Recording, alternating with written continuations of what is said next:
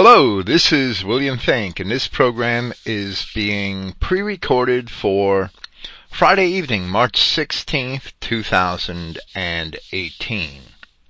Praise Yahweh, the God of Israel, and thank you for listening to Christogenea Radio. Today we are going to present part 2 of our series, Christianity in the Old Testament. And here we will begin a presentation of Bertrand Comparet's sermon by that name with our own commentary. This project will take several presentations, several weeks, in order to complete, as this particular sermon is quite lengthy. In the first part of this series, we had a long introduction of our own, which asked the question, what is a Catholic? Doing that, first we gave a brief exhibition from history and the prophets in order to explain why it matters. Then we endeavored to provide a definitive answer from both the Greek meaning of the word Catholicus and from the earliest Christian writers. From there we provided much evidence that originally the word was applied to the origination and the acceptance of the Christian faith, and not to its application. A true and original Catholic accepts both the Old and New Testaments in relation to himself and his people, and understands that both testaments are Christian testaments. At the same time, we would assert that a true Catholic can only accept both testaments if he or she is one of those people with whom those Catholic covenants, as Irenaeus had called them, were made. In order to substantiate our arguments, we mentioned the Book of Odes from the Codex Alexandrinus. We had provided a lengthy commentary on that book here 3 months ago. Then we cited the early Christian writers, Irenaeus, Clement of Alexandria, Tertullian, and Lactantius. And then, to establish what it was the ancients saw as the world, we cited both Irenaeus and Martin Luther. Of course, doing that, we may have easily cited Luke chapter 2, where it is said that Caesar taxed the whole world. And of course, the Roman Caesar could only tax the world as it existed under the control of Rome. So the Roman world was the whole world, even to the Apostle Luke. Lastly, we made a brief exhibition showing ancient attitudes towards the Negro, citing 2 historical sources. The 1st century BC Greek historian Diodorus Siculus, and the 1st century AD Christian work titled The Shepherd of Hermas. There we quoted a passage from the 9th similitude of the 3rd book of the Shepherd of Hermas, which was subtitled Building of the Militant and Triumphant Church, and which explains that blacks are an irredeemable and lawless race.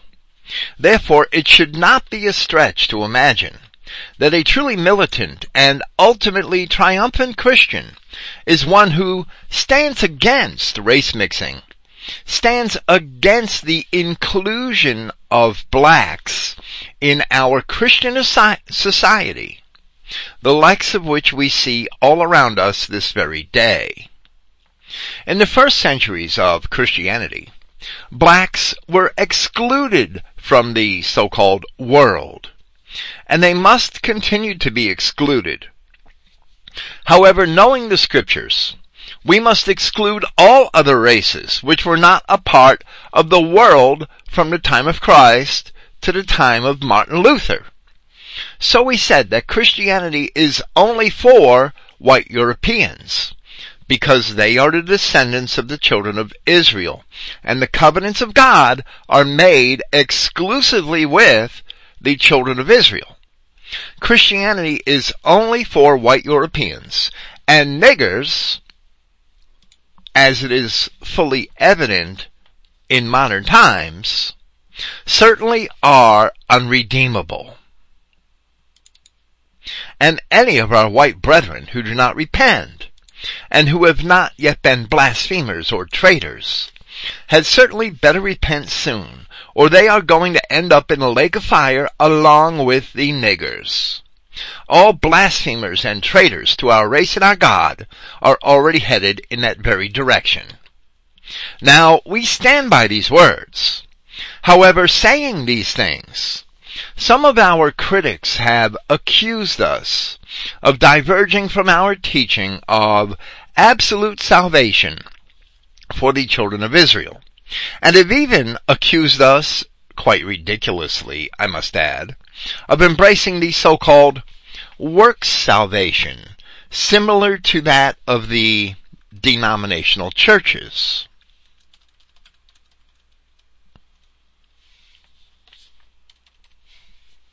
But our critics are fools, because nothing is further from the truth. We have not capitulated on anything which we have taught in the past concerning our Adamic race and salvation. Rather, our critics are simply too dull, that's a euphemism for stupid, too dull to realize that making that statement last week, we used the term lake of fire as an allegory to represent temporal destruction, which is what it is. Not temporary destruction, but temporal destruction, meaning worldly as opposed to spiritual. The student of Scripture should understand that non-Adamic people do not have the Spirit of God in them. Therefore they are twice dead, as the Apostle Jude had called certain infiltrators among Christians of his time, where the Apostle Peter called them evil beasts made to be taken and destroyed. But as for Adamic people, they too can suffer temporal punishment, even as Christ himself warned his followers in Judea that they should be obedient to Yahweh and keep the commandments in fear of suffering the fires of Gehenna, which, upon examining the meaning of the term Gehenna, we interpret to refer to earthly trials and punishments. The Apostle Paul taught likewise in 1 Corinthians chapter 3, where he said that if a man has no good works, if all of his works amounted only to wood, hay, and stubble, which are easily consumed in fire, that if any man's work shall be burned, he shall suffer loss, but he himself shall be saved, yet so as by fire. That fire is the trials and punishments of this world, as the Apostle Peter also suggested in his first epistle. Peter knew that even the faithful would be tried in such trials, and warned his readers that the trial of your faith, being much more precious than of gold that perishes, though it be tried with fire, might be found unto praise and honor and glory at the appearing of Jesus Christ. In the parable of the 10 virgins, found in Matthew chapter 25, we read the following. Then shall the kingdom of heaven be likened unto 10 virgins, which took their lamps, and went forth to meet the bridegroom. And 5 of them were wise, and 5 were foolish. They that were foolish took their lamps, and took no oil with them. But the wise took oil in their vessels with their lamps. While the bridegroom tarried, they all slumbered and slept. And at midnight there was a cry made, Behold, the bridegroom cometh. Go ye out to meet him. Then all those virgins arose and trimmed their lamps. And the foolish said unto the wise, Give us of your oil, for our lamps are gone out. But the wise answered, saying, Not so, lest there be not enough for us and you. But go ye rather to them that sell, to the merchants, and buy for yourselves. And while they went to buy, the bridegroom came, and they that were ready went in with him to the marriage feast, and the door was shut. Afterward came also the other virgins, saying, Lord, Lord, open to us. But he answered and said, Verily I say unto you, I know you not. Watch therefore, for ye know neither the day nor the hour, wherein the Son of Man cometh. So where we said, and any of our white brethren who do not repent, and who have not yet been blasphemers or traitors, had certainly better repent soon, or they are going to end up in a lake of fire along with the niggers. This was a warning and not a threat. It is not our place to make such threats. This warning was made using language that the intended audience, which is not necessarily identity Christian, would understand the warning. We liken the 5 foolish virgins to those who do not heed the call to come out of Babylon, where we read in Revelation chapter 18. And I heard another voice from heaven, saying, Come out of her, my people, that ye be not partakers of her sins, and that ye receive not of her plagues. And that you receive not of her plagues. Those who refuse to heed the call to come out of Babylon shall indeed suffer temporal punishment along with all of the enemies of Yahweh our God. Those whites who do not separate themselves and their understanding of their God from non-whites certainly fit the description of the 5 foolish virgins in the parable. Being ostracized from the people of Yahweh God for associating themselves with his enemies, they shall certainly die along with the enemies of God. The children of Israel are promised eternal life in Christ. They are promised redemption from hell and death.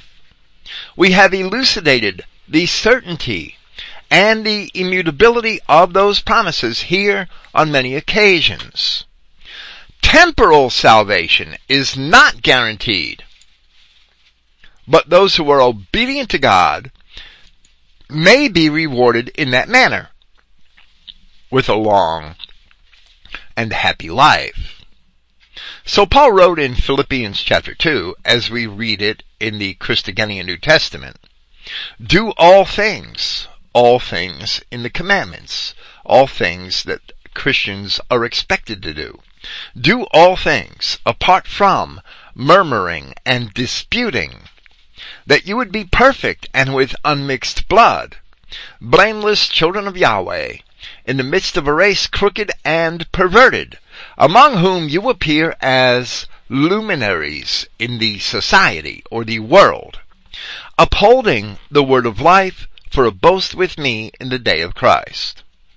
The call of the gospel is a call to obedience in Christ. That's not work salvation. That is a desire to comply with the commandments of Yahweh your God. The Christian will be saved whether he's obedient or not, as he will be saved even from the covenants which he makes with hell and with death. But the Christian who is sincere and loves his God and his people will seek to be obedient to the commandments of that God. As Christ himself had said, keep my commandments and I and the Father will come and dwell with you. The call of the gospel is a call to obedience in Christ, as Paul had also explained in 2 Corinthians chapter 6. The objective of Christians should be towards casting down imaginations and every high thing that exalts itself against the knowledge of God, and bringing into captivity every thought to the obedience of Christ. Now, if you're a white nationalist, you should heed this warning. because you're going to get nowhere without Christ. And you're going to get nowhere without obedience to Christ. You may be saved eternally. The spirit of every Adamic man is saved eternally, has eternal salvation. But that doesn't mean that you will get anywhere in the world. That doesn't mean that you will be saved temporally. And Paul continues and says in the very next passage, and having in readiness to revenge all disobedience when your obedience is fulfilled. White nationalists who imagine that niggers can be Christians, as the traditional Christians or those traditional Orthodox Christians or whatever they consider themselves to be, the Mysterium Fasces crowd or the Matthew Heimbach crowd. If you imagine that niggers can be Christians, you cannot live up to the gospel of Christ. And you're going to be punished along with all of his enemies, so long as you cling to them, so long as you project your promises and heritage upon them. Our critics operate on imagination rather than on the word of Yahweh, which is found in Scripture. Michael Brandenburg, Ryan Brennan, these are a collection of hypocrites, and they attempt to project their hypocrisy onto us. I have not contradicted myself, except in the minds of these corrupt fools. Men such as Stephen B. Adams should be ashamed of themselves for following after such fools.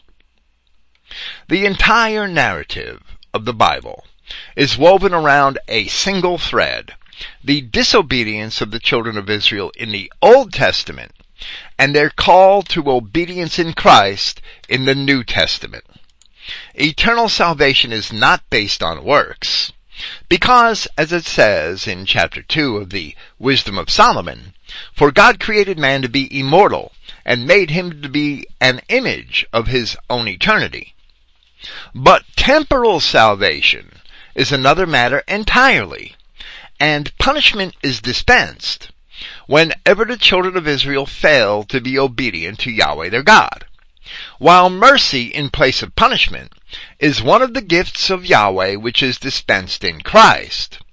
Mercy also requires repentance and submission. To understand the Bible, one must understand that the New Testament is made with the same Israelites as the Old Testament, and the Old Testament is just as Christian a book as the New Testament. So to explain all of that, here we shall present a text and criticism of the sermon Christianity in the Old Testament by Bertrand L. Comparet. This was digitized from the Your Heritage sermons, published by Gene Snyder through Kingdom Identity Ministries some years ago, and prepared with critical notes by Clifton Emmaheiser. And Pastor Comparet starts and says, when you see some new machine with its shafts turning, gears spinning, motors humming, you can't understand what it is or what it does until somebody shows you a plan of it. Similarly, you can't understand history and its climax, modern civilization, until you see a plan of it. The only such plan of history is in the Bible, and it is amazingly complete. However, you can't understand this plan in the Bible until you know who you are. Comparet, of course, speaking to white Christians. You must learn the Bible was lived and written by your ancestors, written about you and written to you. The identity of the Anglo-Saxon, Scandinavian, and Teutonic people as the Israel of the Bible is the only key to the whole book. And of course, Comparet uses those terms in a broad sense because he himself was descended from French Huguenots. We assert our identity as ancient Israel in many of our papers, since it is a premise which must be understood in order to truly comprehend most aspects of both history and scripture. However, that assertion requires much explanation. And because the proofs are lengthy and detailed, out of necessity, the proofs must be provided in other places. So Comparet continues. If somebody wrote a very exact history of the United States, but never used the name United States therein, always calling the nation in this history China, you couldn't make much sense out of it. As a history of China, it would be demonstrably false. It could never make good sense until you put the name of the right nation into it. However, all of the major churches have falsified the Bible. They haven't actually gone in and changed it. They falsified it through their understanding of it and through their translations of it. Comparet says, they have taken our history, the various prophecies about us, and told us that all of this was just about the Jews. Clifton has a little note in here, a little parenthetical remark, adding the words bad fig before Jews, which is what they are. All of the Jews of modern times are bad fig Jews, their ancestors having absolutely rejected Christ after many opportunities to accept Christ many, many centuries ago. Comparet says they have taken our history, the various prophecies about us, and told us that this was all about the Jews, which is an easily demonstrated falsehood.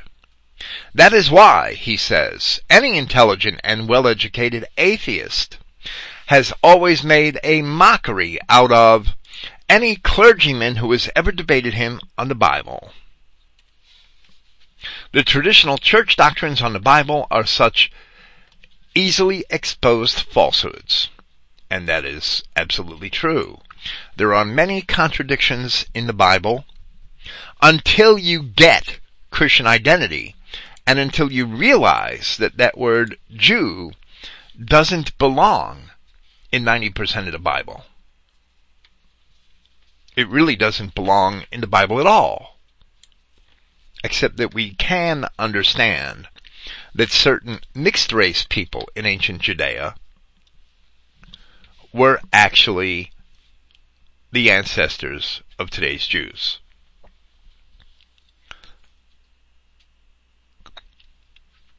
And Comparet is absolutely true here. We would claim that the early church developed a doctrine identifying Israel, which is based on lies and an imperfect understanding of history. Much of that doctrine came out of Alexandria, through the writings of Clement, Origen, and Eusebius. Much of it was an appeal to tradition, which was never actual biblical tradition. It did not come from Paul of Tarsus, who clearly taught the Israelite identity of the tribes of Europe to whom he had brought the gospel. Other early Christians, such as Justin Martyr, did not even have the benefit of the epistles of Paul, as the Christian churches of the East were Judaized at an early time. But even for those with the benefit of Paul's epistles, the identity message was lost by the end of the 2nd century, and replacement theology, which is a false theology, became predominant. Justin Martyr, who did not have the benefit of Paul's epistles, was one of the first teachers of replacement theology because he bought the lie that the Jews were Israel in the 2nd century. This is all in accord with the many prophecies that the children of Israel would be blind to their identity and to their inheritance. We would also assert that now is the time for the Elijah ministry of prophecy, which is destined to remove that blindness. Now continuing with Comparet. The churches have taught us another falsehood. They have taught that the Old Testament is a record of a different religion, the Jewish religion, which Yahweh tried out and found that he couldn't make it work, as if God could possibly fail, right? So he had to abandon it and start with a brand new religion, Christianity, in the New Testament. In this, they have greatly slandered Yahweh. In these lessons, we have proven that the Anglo-Saxon, Scandinavian, and Teutonic people are the Israel of the Bible. And that is absolutely provable. We have proven this by showing you that these people, and no others, especially not the Jews, fulfill the Bible prophecies about Israel. We have traced their migration through the writings of most of the recognized historians of those centuries. And as we have said in recent weeks here, the Greek and Roman classics can indeed be used to prove, to a great degree, that the children of Israel, or that the people that we know as Europeans, can be traced back to ancient Mesopotamia and the ancient Levant, particularly to Palestine. For our part, we would expand the assertion of identity to include the original Romans, some of the major tribes of the original Greeks, some of the original Spaniards, the Irish and Bretons, who preceded the coming of the Anglo-Saxons, and other related people. But these tribes had predecessors in Europe, among whom they settled,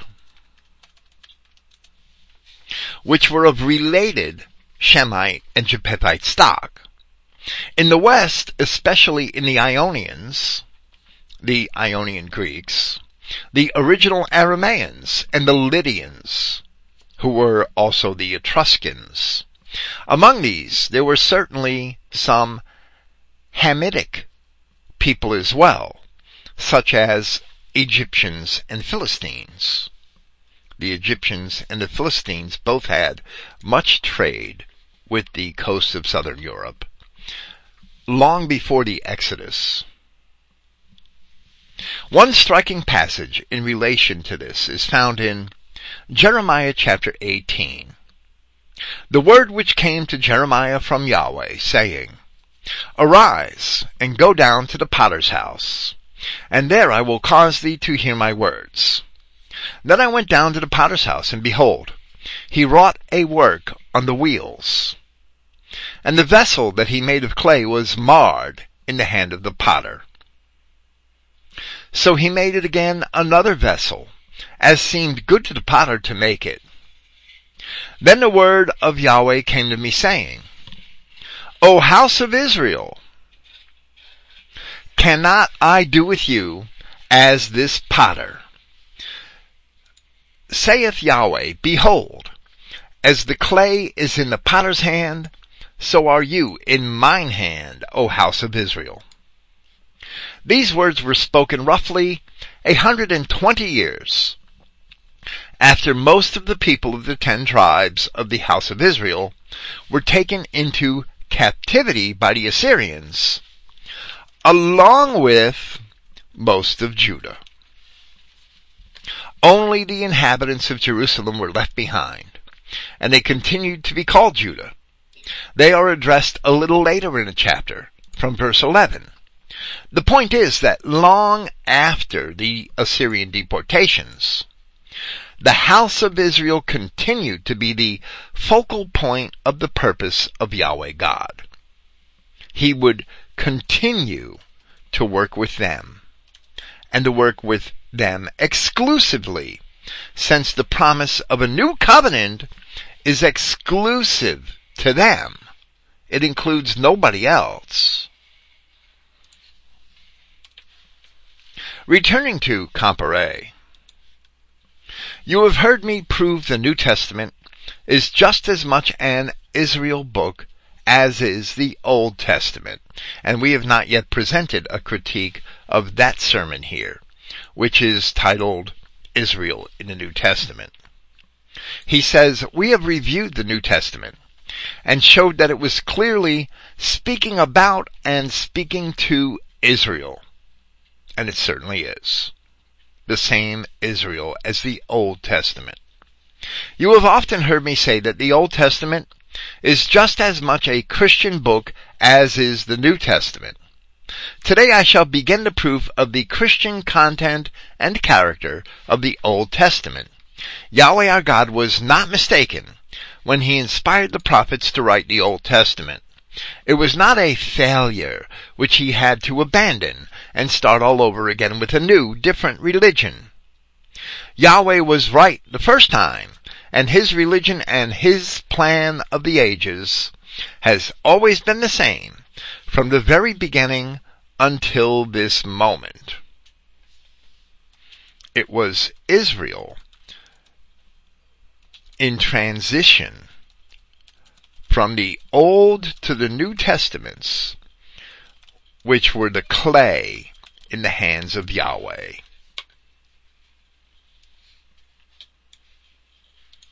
As it says in Malachi chapter 3, "For I am Yahweh, I change not.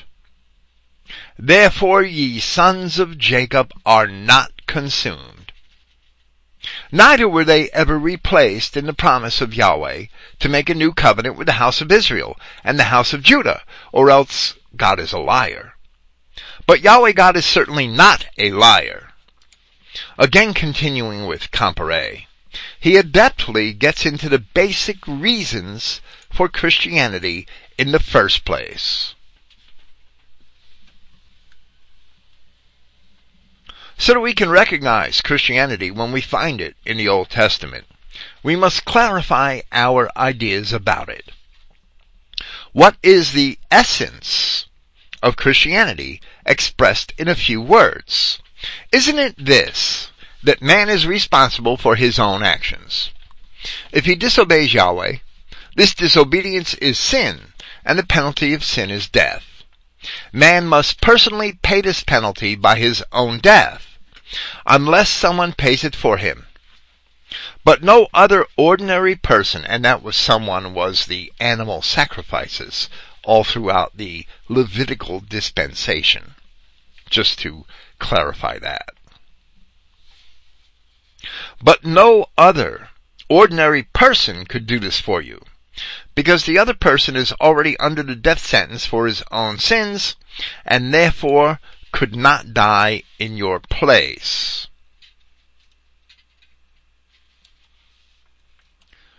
There were certain sins that could not be paid with animal sacrifices and demanded stoning.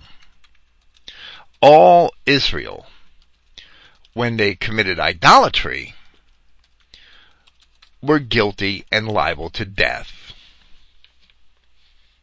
Comparet says, therefore, Yahweh provided the only possible sacrifice which could pay the penalty for your sins, without the entire race being destroyed.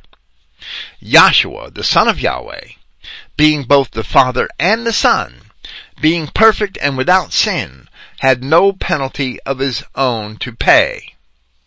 Therefore, when he gave his own life for us, when he died on the cross, he paid all the penalty for our sins,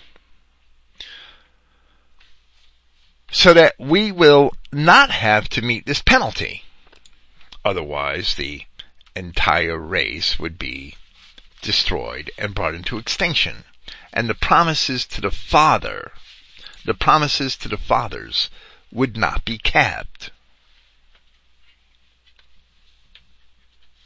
Therefore, when he gave his own life for us, when he died on the cross, he paid the penalty of our sins so that we will not have to meet this penalty. If we accept this basis of our relationship to our God, openly confessing that Yahshua is our only Savior, Then we have become acceptable to Yahweh, because sin no longer stands between him and us. Instead of bearing the responsibility for our sins, we now have attributed to us the righteousness of Yahshua. This is Christianity. This is what we must now look for in the Old Testament. And as Comparet will also ultimately demonstrate here, all of this only relates to a single group of people, the Israelites of the Old Testament, and to nobody else. Nobody else has this relationship with Yahweh, and nobody else has any share in the promises which were made within this relationship. The same God who made these promises also provided laws which govern them, and while he may forgive sin, he will certainly not accept the results of the sin. So Yahweh God will not accept bastards or anything else which violates those laws. If you repent from stealing a car, you don't get to keep the car. You must return the car in order to be forgiven. And so it is with anything else. Now, however, returning to Comparet, he goes back even further, to the earliest promises which were made to the greater Adamic race. Long before Israel ever existed, the children of Israel were originally only a very small portion of that Adamic race. But the Adamic race is the white race only, which can be established by examining the table of nations in Genesis chapter 10, and tracing what is said of those nations in ancient history.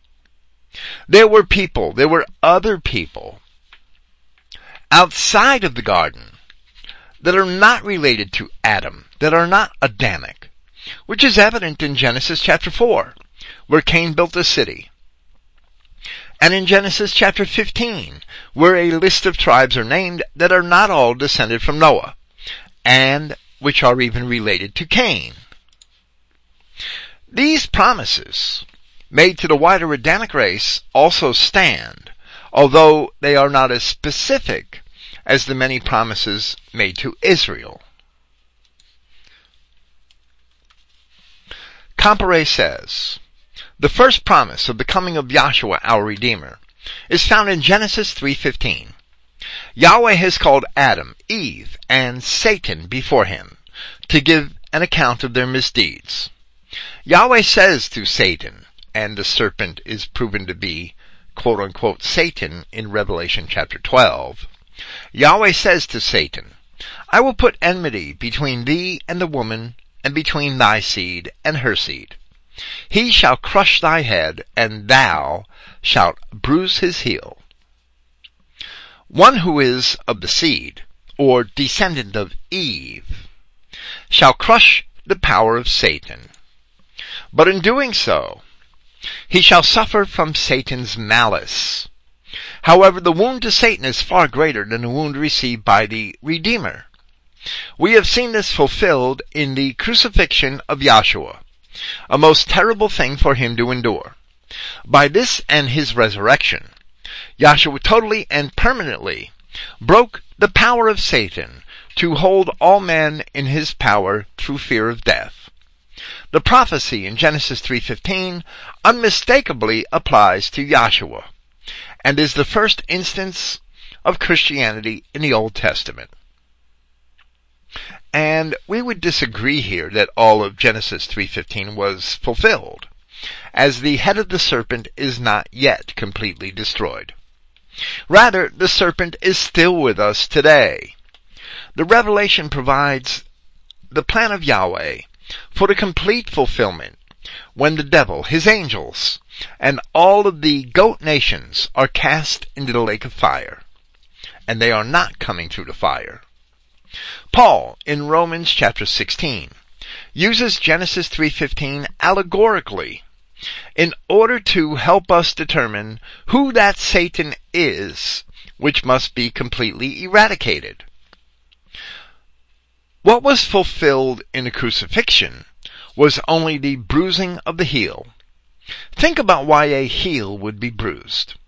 A bruised heel would be indicative of someone escaping somebody, who only manages to strike the heel of the person fleeing. We see this as an allegory, that Christ, being immortal, he and the entire Adamic race along with him escaped their enemies into eternal life, where the enemy cannot pursue. Furthermore, there is another passage in Genesis chapter 3, which many see, and I believe it's certainly wrong that they see it that way, which many see as a condemnation, but which we see as a promise. That is found in verse 22. And Yahweh God said, Behold, the man is become as one of us, to know good and evil. And now, lest he put forth his hand, and take also of the tree of life, and eat and live forever. There we interpret the reference to the tree of life to represent both the man's own race and Christ himself as the head of that race. The cherubs were then placed to ensure that the path to the tree of life would always be open for man, because they guarded the way to the tree of life. The next place where the cherubs appear is atop the Ark of the Covenant, where the tablets of the law were kept. We believe that this signifies the importance of obedience to Yahweh as the way to the tree of life. Back to Comparet, where he continues to speak of Genesis 3:15, he says, note that this records that Satan was to have as literal children as Eve. The same Hebrew word for seed, zerah, is used in the case of both Satan and Eve. One of Eve's descendants, which we know to be Yahshua, was to defeat Satan, although suffering terribly in the process. Carefully note another thing. It is Yahweh who puts enmity between Satan's children and Eve's children. You know how Satan's children love to parrot the official Communist Party line and call us hate mongers. The Bible itself tells us that Yahweh commanded and created that enmity, or hatred. As a matter of fact, it only appears as hatred among Satan's children. We don't hate them, we just detest the evil character shown by the wicked things that they are constantly doing. Satan's children are today known as Jews. Formerly, they were known as Canaanites, Hittites, etc. And we would say that Satan's children are a much wider group than that. But Jews and the Canaanites of the Levant and Mesopotamia are certainly the start and the core of Satan, the collective Satan on earth today. The Bible only records a very limited account of this conversation between Yahweh and Adam and Eve. However, it very clearly implies that at this time, Yahweh clearly explained to them the entire plan of redemption, including the fact that he, Yahweh, would be the Redeemer coming in the form of a descendant of Eve. The one who crushes the head of the serpent is of the seed of Eve. So in that sense, Yahshua Christ is prophesied in Genesis 3:15, as he will indeed eradicate Satan from the earth on the day of his wrath, at his return, and nobody else will be able to do it any sooner. Here we must also add that while Yahweh God has chosen to operate through a national relationship with the children of Israel since the time of Abraham and Jacob, and that while the children of Israel are chosen for a special relationship with him, there is nevertheless a plan for the entire Adamic race in the scheme of that operation. The first promises of salvation were made to the entire race, something which was recognized by Paul of Tarsus in Acts chapter 17, in Acts chapter 14, I believe, in Romans chapter 5, and in 1 Corinthians chapter 15. In Acts chapters 14 and 17, Paul was addressing Lycaonians and the Ionians of Athens. The Athenians were basically Ionian Greeks, and they are Japhethites, or Shemites in the case of the Lycaonians. Shemites descended from Lud to a great extent. So these Japhethites and these Ludites were Adamic, but they were not Israel. And when you examine Paul's intercourse with them, his exchanges with them, his message to them in those chapters of Acts, he never tells them about Christ or the law or sin or forgiveness or the new covenant. He only speaks to them at this level of the Genesis promises to the Adamic race of the one true God in heaven and the need to put away their idolatry.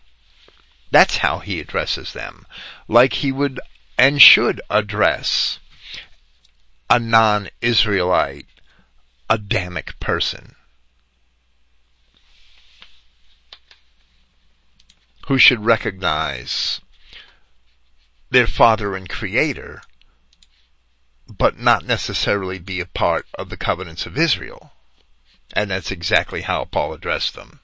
Then in Romans chapter 5 and in 1 Corinthians chapter 15, Paul explicitly recognized that the entire Adamic race had eternal life, and not merely Israel alone. That plan was revealed by Christ in the gospel, where Christ had talked about the men of Nineveh, who were Shemitic Assyrians, or the queen of the south, who was probably of the nation of the Sabians, descended from either Shem or Ham. There were two Sabas or Sebas in Genesis chapter 10, sometimes called Sheba. And it's unclear which of those tribes, which of those two, the queen of the south belonged to. But where Christ spoke of her resurrection and the resurrection of the men of Nineveh, he was in part revealing that same plan. That plan is also revealed in the original promise to Abraham, that in thy seed shall all the nations of the earth be blessed. Where it says all the nations of the earth, that's a reference to the Genesis chapter 10 Adamic nations, which were originally the white race that descended from Noah. Returning to Comparet, he continues to discuss Adam and Eve.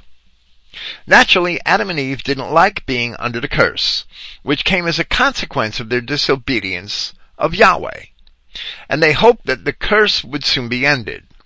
Since Yahweh had not explained to them how many generations it would be until he came as the promised Redeemer, Eve hoped that her first child, Cain, would be the Redeemer.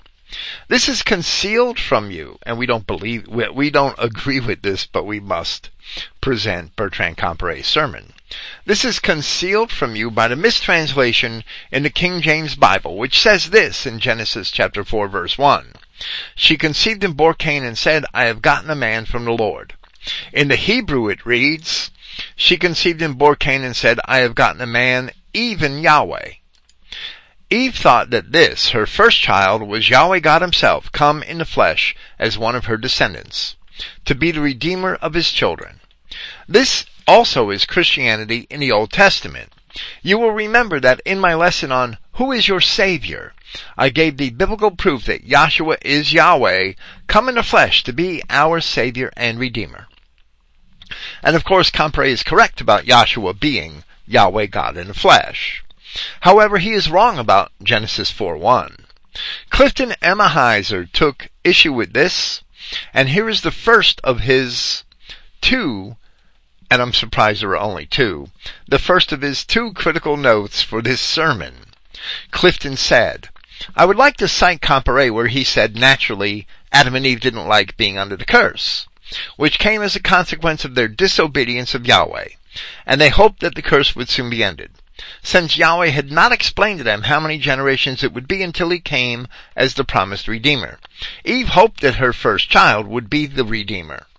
This is concealed from you by the mistranslation in the King James Bible, which says this in Genesis 4:1. She conceived and bore Cain and said, I've gotten a man from the Lord. In the Hebrew it reads, she conceived and bore Cain and said, I've gotten a man, even Yahweh. Eve thought that this, her first child, was Yahweh, God himself, come in the flesh as one of her descendants to be the redeemer of his children. Clifton responds, and I know I had to, out of necessity, repeat the paragraph, but I wanted it fresh in the listener's mind. Clifton responds and says, this is not at all the problem. In my essay entitled, The Problem with Genesis 4:1, I found the following evidence that Genesis 4:1 is a corrupt passage. The Interpreter's Bible, a 12-volume collaborative work of 36 consulting editors, plus 124 other contributors, makes the following observation on this verse in volume 1 on page 517. Cain seems originally to have been the ancestor of the Kenites. That part is true. The Kenites are found on the other side of the flood in Genesis chapter 15, along with the Rephaim, the sons of the giants, the bastards, which the fallen angels had with the daughters of men, and several other races which are not identifiable are listed along with them. Cain seems originally to have been the ancestor of the Kenites. The meaning of the name is metalworker or smith. Here, however, it is represented as a derivation of a word meaning acquire, get, one of the popular etymologies frequent in Genesis. Hence the mother's words, I have gotten a man. From the Lord, which is the King James reading, is a rendering following the Septuagint and Vulgate of the words eth Yahweh, which is literally with Yahweh. And so unintelligible here, the words the help of in the Revised Standard Version are not in the Hebrew, that it seems possible, or probable, that eth should be off, so the mark of Yahweh, and that the words are a gloss, and there the editors of the Interpreter's Bible are merely guessing at the proper reading. That doesn't mean that it's correct. Secondly, Clifton continues, the Interpreter's 1-volume commentary on the Bible, edited by Charles M. Lehman, makes the following comment on this passage on page 6. Under circumstances which are obscure, verse 1b, speaking in reference to Genesis chapter 4, verse 1b can scarcely be translated, still less understood. His younger brother was named Abel, which suggests the Hebrew word for breath. Clifton says, therefore, if Genesis 4:1 is unintelligible and can scarcely be translated, still less understood, how can one prove anything by quoting it? Additionally, if the words are a gloss, where is the foundation for such a premise?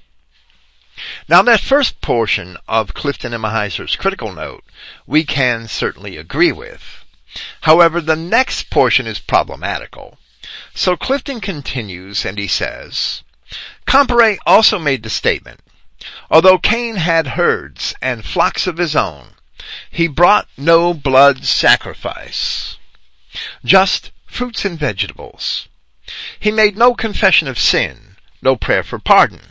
He merely told Yahweh, landlord, here's your crop rent. And then he wondered why Yahweh was not pleased by this. Clifton responds and he says, from a new 1999 translation published by Kregel entitled The New Complete Works of Josephus by Paul Meyer, at Antiquities Book 1 Chapter 2 we read, but Cain was not only wicked in other respects, this is Josephus speaking, but was wholly intent on getting, as he first contrived to plow the ground. He killed his brother on the occasion following, They had resolved to sacrifice to God. Now Cain brought the fruits of the earth and of his husbandry, but Abel brought milk and the first fruit of his flocks. But God was more delighted with the later sacrifice, when he was honored with what grew naturally of its own accord, than he was with what was the invention of a covetous man and gotten by forcing the ground. Clifton says, if this translation of Josephus is correct, Cain may have been hybridizing the plants that he grew. If such is the case, we have in Cain a hybridized person growing hybridized crops. Again, if such is true, no wonder Yahweh was displeased with both Cain and his sacrifice. What could have been more wicked on Cain's part? This could conceivably be why the bad fig Jews of today, the lineal descendants of Cain, have an agenda to hybridize the entire white Israel race with the non-whites. If so, no wonder Jude at verse 11 puts Cain in the same category with Balaam, or Balaam. Balaam was the king of the Midianites. Balaam was the prophet who had tried to assist the king of the Midianites by getting him to coax the children of Israel into race mixing with the daughters of Moab. The translation is correct, but Josephus did not have an ancient source for what are essentially his own opinions. Rather, Josephus was a Pharisee, born only a few years after the ministry of Christ, and his interpretation reflects their teachings. This is only an interpretation of the events which, in part, represents some of the leaven of the Pharisees. But it is easy to accept because it does fit the nature of the line of Cain, which is certainly content to hybridize or to corrupt the entire creation of God. However, it is not supported by Scripture. This idea that Cain's sacrifice was rejected only because he forced the ground is not supported by Scripture. What can be supported by Scripture is the fact that Cain could not be the family priest, since he is not truly a son of Adam, and for that reason was his sacrifice rejected. Cain had no real business making a sacrifice to Yahweh in the first place. Abel's sacrifice was accepted because Abel was the true firstborn son of Adam, and firstborn sons assumed the role of family priest, something which we see later in Scripture in the book of Numbers. Returning to Comparet, he continues to discuss the sacrifices of Cain and Abel. And he says, we find further confirmation of this in Genesis chapter 4, verses 3 through 7, which tell us, Cain brought of the first fruit of the ground an offering unto Yahweh. And Abel he also brought of the firstlings of his flock, and of the fat thereof. Note these words, first fruit and firstlings. They tell us exactly why Cain or Abel were making these sacrifices. And Yahweh had respect unto Abel and to his offering, but unto Cain and to his offering he had not respect. And Cain was very wroth, and his countenance fell. And Yahweh said unto Cain, why art thou wroth, and why is thy countenance fallen? If thou doest well, shalt thou not be accepted. And if thou doest not well, the sin offering lieth at the door. And those are Comparet's words, the sin offering. The King James only has sin. And Comparet will explain himself in his commentary on this, but we don't agree with it. We believe it should say sin lieth at the door. And unto thee shall be his desire, and thou shalt rule over him. Comparet says, yes, I know the King James Bible says that sin lieth at the door. But the same Hebrew word means both the sin itself and the sin offering, the blood sacrifice. The two ideas were closely identified. And that is true, but we still don't agree with it, and we will explain why. The sin and the offering which cleansed the sinner of his guilt. He says, although Cain had herds and flocks of his own, he brought no blood sacrifice, just fruits and vegetables. He made no confession of sin, no prayer for pardon. He merely told Yahweh, landlord, here's your crop rent. And then he wondered why Yahweh was not pleased by this. Abel knew sin would separate any man from Yahweh, and he could not become acceptable to Yahweh until cleansed of his sins. This was only by making the blood offering to proclaim his faith in Yahweh's revelation that someday the Savior would die to pay the penalty of Abel's sins, and he could become free from sin. Abel showed an understanding of the basic principles of Christianity nearly 4,000 years before the birth of Yahshua. Hebrews 11:4 reminds us that Abel understood the need of the blood sacrifice, symbolic of his faith that the Savior would give his life to pay for Abel's sins. I would say that the first sacrifice made by Abel does indeed seem to be symbolic of the ultimate sacrifice of Christ as the Lamb of God. But that is a matter of the circumstances and was not necessarily a conscious decision on the part of Abel. Rather, we must contest Comparet's interpretation here, since sin is the transgression of the law, as we are informed in 1 John chapter 3.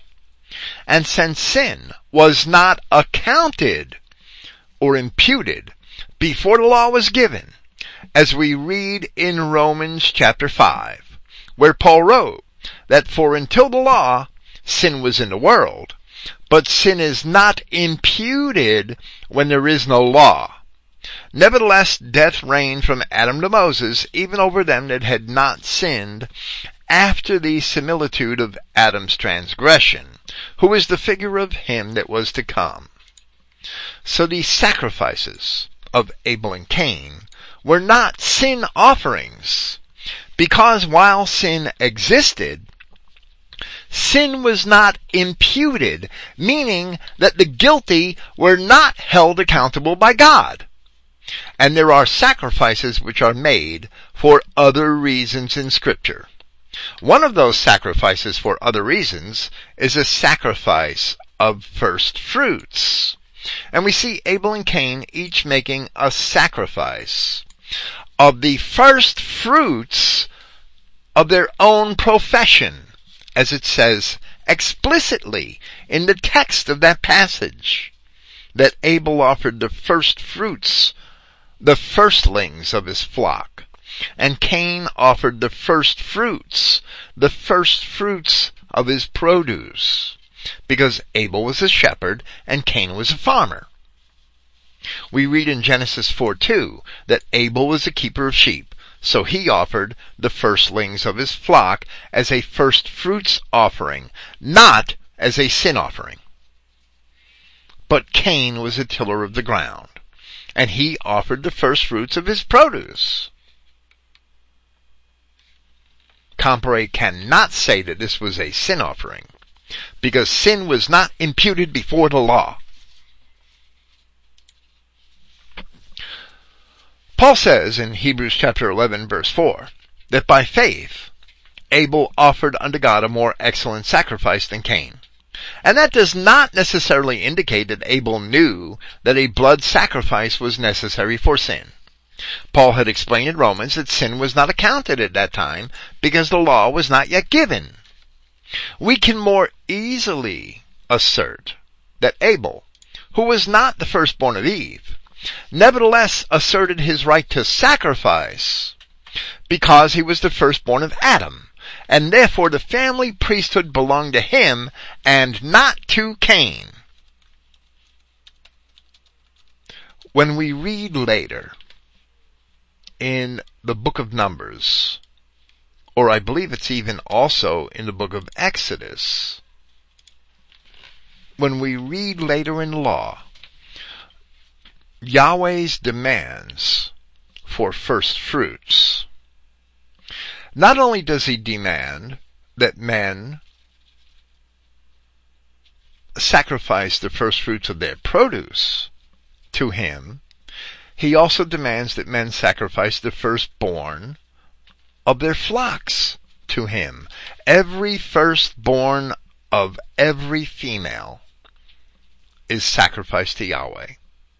So if you're a husband with 6 wives, that means that the firstborn son with each wife becomes dedicated to God, because he also insists on the firstborn of women.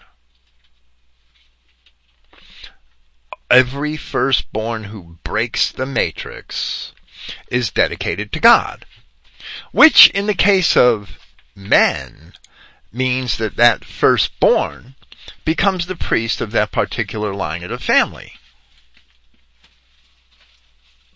Now, Abel, we have in the Old Testament a patriarchal priesthood, and Abel would be the second speaker of righteousness, or the first from Adam, as it's explained in the epistles of Jude and Peter. Abel is asserting his right to be priest as the true firstborn son of Adam, while Cain was a bastard to be rejected. So Abel certainly did make a better sacrifice by his faith. Cain sacrificed to God, and Abel stood up, being secondborn, and sacrificed to God. Cain being the first one to break the matrix, what right would Abel have to be family priest? Unless Abel knew that Cain was disqualified, and Abel insisted that the right was his own. In Genesis 4:7, after rejecting his sacrifice, Yahweh challenged Cain to do well, but sin was at the door, meaning that Cain could not help himself but to sin because of the nature of his existence as a bastard. Cain could not possibly do well.